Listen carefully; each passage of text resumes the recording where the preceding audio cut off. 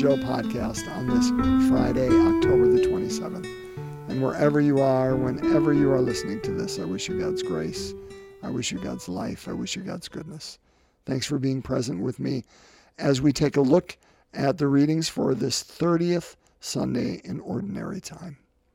And these words that we're going to hear, they have the power that will speak for themselves. There is very little that I can add to them.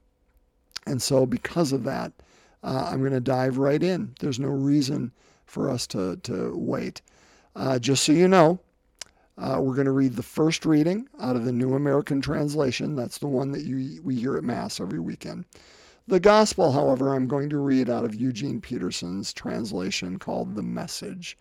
Not because it's better than what we hear on Sunday, but because it's different than what we hear. Just in little ways. It carries the same message, so don't worry about that it's taking us somewhere different. But sometimes when we become so familiar with a word, we don't hear it anymore. We've become so familiar with a song, it doesn't speak to us like it did earlier. And sometimes we need to be jarred out of that, and a new translation can help do that. So I want to do that with this reading today and see if that can help wake us up a little bit to what that word is inviting us to. I hope to be more brief with my comments today because, again, the word is going to carry that power. So without further ado, let's just dive into that and hear where that word takes us, okay? For those who want to follow along, our first reading is going to be out of Exodus 22, verses 20 to 26. And for the Gospel, it is going to be Matthew chapter 22 as well, verses 34 to 40. Let's break open God's Word. A reading from the book of Exodus. Thus says the Lord, "You shall not molest or oppress an alien, for you were once aliens yourselves in the land of Egypt. You shall not wrong any widow or orphan.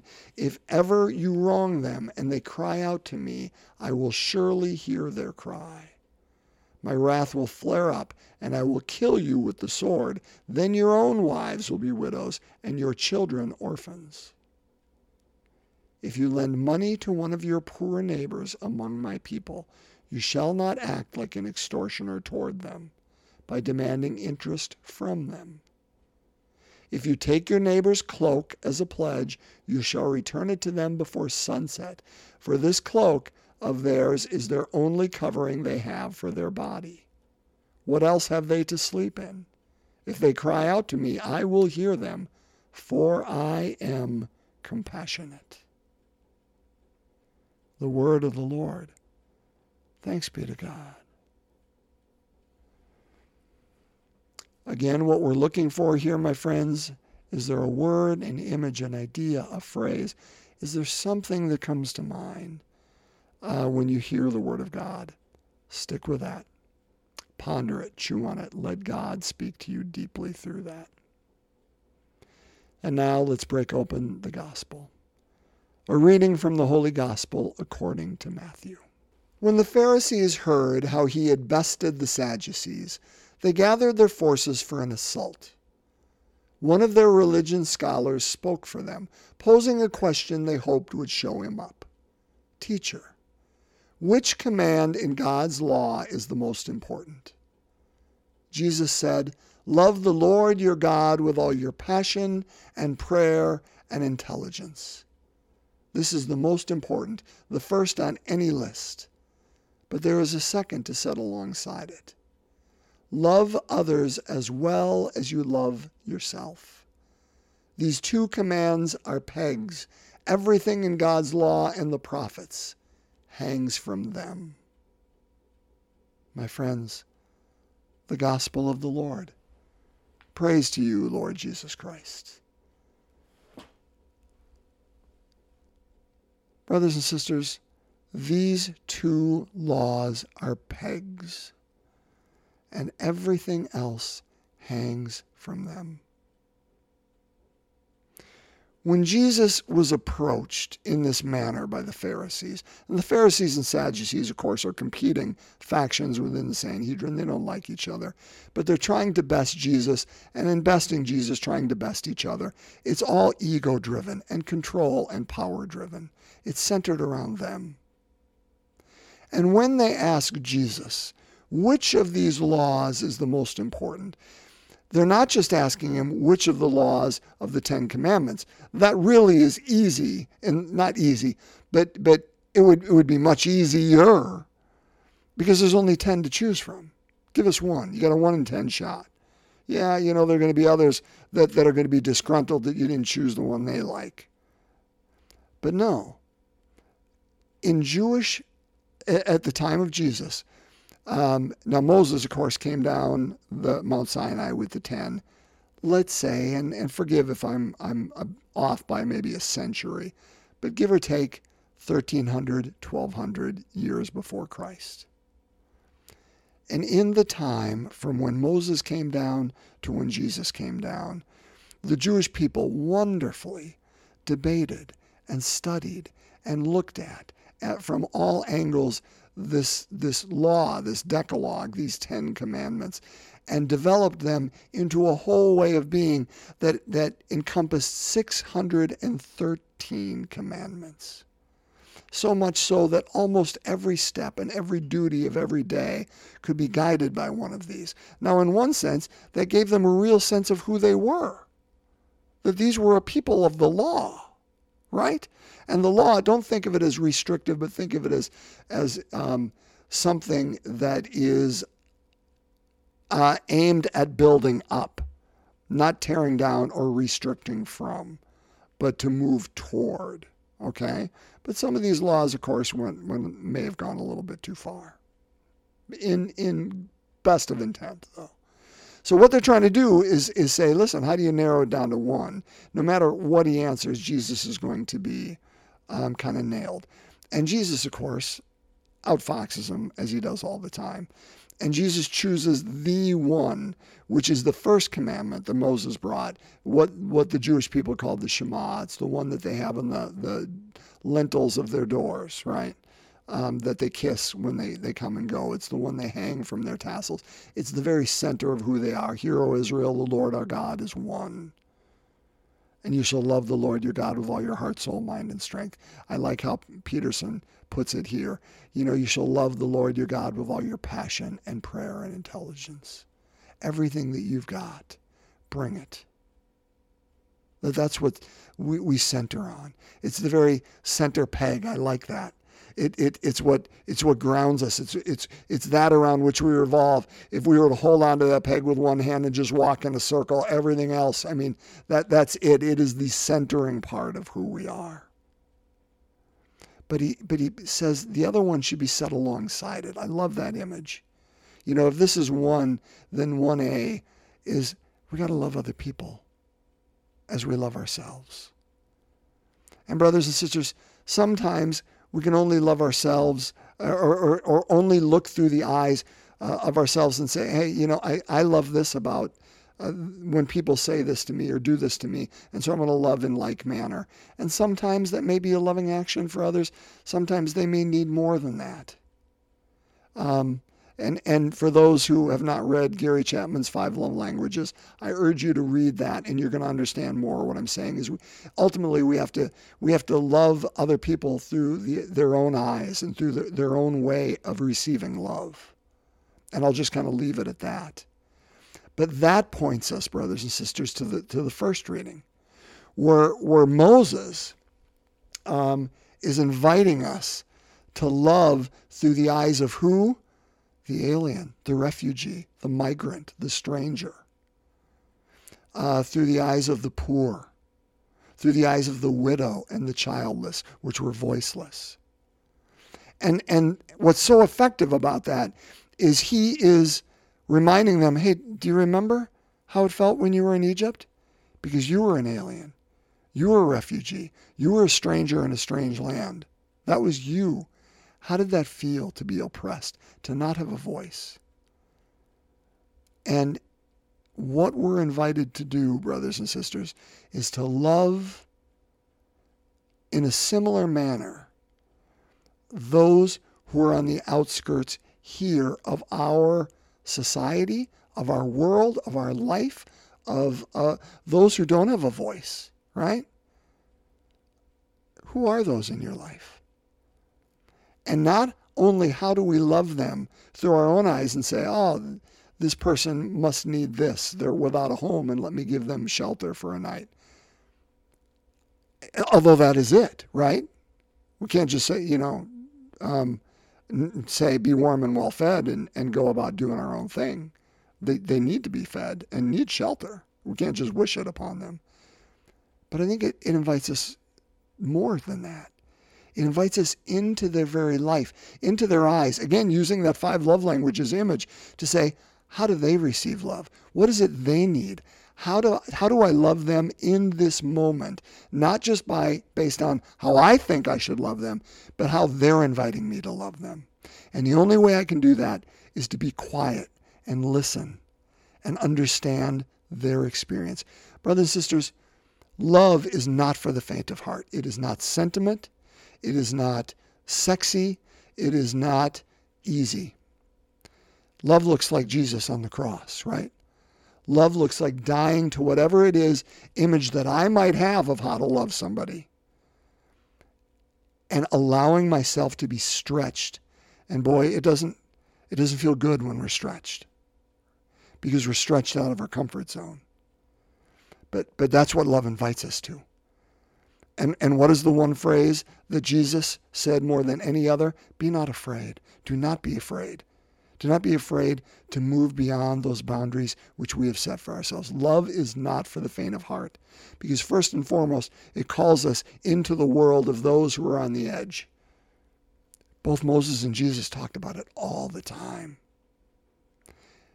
Brothers and sisters, how do we listen to the voice of the migrant today? Do we know them? How do we listen to the voice of the fringe today in our world? And stop judging in our head, and stop reminding ourselves why they're incorrect or why they are as they are. But rather allow them to form us, and then to meet them on that place and to love them. And maybe all it is simply listening to them. Maybe all they need is someone to hear them, or to be present to them, not to give them anything or do anything for. I don't know, but are we willing to set aside our own agendas, our own subjective idea of what love looks like, and enter into their image of what that love needs at the time? Love is not for the faint of heart. Love is not being told. And I think I'm going to end with this. I want to keep this one brief, because these words carry the power. Third time I've said that, forgive me. I want to end with this image of another reason that love is not for the faint of heart is because sometimes in loving, I'll even say oftentimes in loving, we have to blaze a trail. That we can't have somebody else tell us this is the best way to love.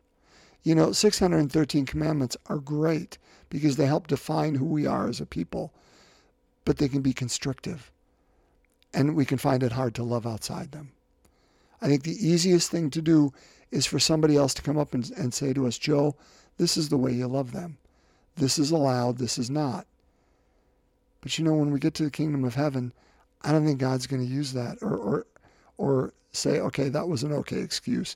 You were just told you couldn't do this. Okay, I'll buy that. When the Spirit of God invites us into a new place, are we going to fall back in a law that says, but we can't go there because that law says we can't? Or are we going to listen to the Spirit of God? And that's why, brothers and sisters, it takes great courage, because it invites us to step out in faith, trusting that God will lead us and be present with us, even in the midst of this darkness, of this fog, of this cliff over which we feel like we're jumping, that God will meet us there and move us forward. I don't even know if that's the right words or image I'm doing, but it's really stepping out in faith, even when others may say, I don't understand what you're doing. I want to use a song by a gentleman called Derek Webb. Derek used to be one of the lead singers and songwriters for a group called Caedmon's Call. It was a Christian group back in the 90s and early aughts. And then he kind of went out on a solo career and kind of did his own thing. I mean, Derek, oh my gosh, you talk about a voice on the edge. He is, and he's probably going to disrupt you if you ever go out and listen to some of his stuff. But he had a song came out about 15 years ago, give or take, called A New Law. And in it, he speaks to this whole idea of, do not be afraid. He's going to speak facetiously about saying, hey, we can be so afraid, I just want you to tell me what to do. And he's saying, stop that. Stop that. We got to move out of that. And I think Jesus, in these readings, is saying that to us. He's saying what transforms us, or what transforms the world, is not a law, but it's relationship. And are we willing to allow ourselves to be changed in relationship, particularly with those who have no voice or on the edge? Here's Derek Webb's lyrics to this song, and we'll end with this. Don't teach me about politics and government. Just tell me who to vote for. Don't teach me about truth and beauty. Just label my music. Don't teach me how to live like a free man. Just give me a new law. I don't want to know if the answers aren't easy. So just bring it down from the mountain to me. I want a new law. Give me that new law. And at the end of the song, after Derek Webb uses a number of those same examples, he simply states over and over, I'll bet 8, 10, 12 times, do not be afraid. Do not be afraid. Do not be afraid. Brothers and sisters, we have not been given a spirit of fear, but a spirit of love, and one that invites us beyond ourselves, to stretch ourselves, to meet the other where they are. May we have the trust and courage to say yes to that today. Let's pray. We are entering into the joyful mysteries. We've finished the glorious, so let us begin all over again. In the name of the Father, Son, and Holy Spirit. Amen. The first joyful mystery, the Annunciation. Our Father who art in heaven, hallowed be thy name. Thy kingdom come, thy will be done on earth as it is in heaven. Give us this day our daily bread, and forgive us our trespasses, as we forgive those who trespass against us. Lead us not into temptation, but deliver us from evil. Hail Mary, full of grace, the Lord is with thee. Blessed art thou among women. Blessed is the fruit of thy womb, Jesus. Holy Mary, Mother of God, pray for us sinners, now and at the hour of our death. Amen. Hail Mary, full of grace, the Lord is with thee. Blessed art thou among women. Blessed is the fruit of thy womb, Jesus. Holy Mary, Mother of God, pray for us sinners, now and at the hour of our death. Amen. Hail Mary, full of grace, the Lord is with thee. Blessed art thou among women. Blessed is the fruit of thy womb, Jesus. Holy Mary, Mother of God, pray for us sinners, now and at the hour of our death. Amen. Hail Mary, full of grace, the Lord is with thee. Blessed art thou among women. Blessed is the fruit of thy womb, Jesus. Holy Mary, Mother of God, pray for us sinners, now and at the hour of our death. Amen. Hail Mary, full of grace, the Lord is with thee. Blessed art thou among women. Blessed is the fruit of thy womb, Jesus. Holy Mary, Mother of God, pray for us sinners, now and at the hour of our death. Amen. Hail Mary, full of grace, the Lord is with thee. Blessed art thou among women. Blessed is the fruit of thy womb, Jesus. Holy Mary, Mother of God, pray for us sinners, now and at the hour of our death. Amen. Hail Mary, full of grace, the Lord is with thee. Blessed art thou among women. Blessed is the fruit of thy womb, Jesus. Holy Mary, Mother of God, pray for us sinners, now and at the hour of our death. Amen. Hail Mary, full of grace, the Lord is with thee. Blessed art thou among women. Blessed is the fruit of thy womb, Jesus. Holy Mary, Mother of God, pray for us sinners, now and at the hour of our death. Amen. Hail Mary, full of grace, the Lord is with thee. Blessed art thou among women. Blessed is the fruit of thy womb, Jesus. Holy Mary, Mother of God, pray for us sinners, now and at the hour of our death. Amen. Hail Mary, full of grace, the Lord is with thee. Blessed art thou among women. Blessed is the fruit of thy womb, Jesus. Holy Mary, Mother of God, pray for us sinners, now and at the hour of our death. Amen. Glory be to the Father, and to the Son, and to the Holy Spirit, as it was in the beginning, is now, and ever shall be, world without end. Amen. O my Jesus, forgive us our sins, save us from the fires of hell, lead all souls to heaven, especially those in most need of thy mercy. In the name of the Father, Son, and Holy Spirit. Amen. My friends, bless you. Thank you for being present with me to open God's Word this weekend. May you be filled with every good joy. Be well, and God's peace.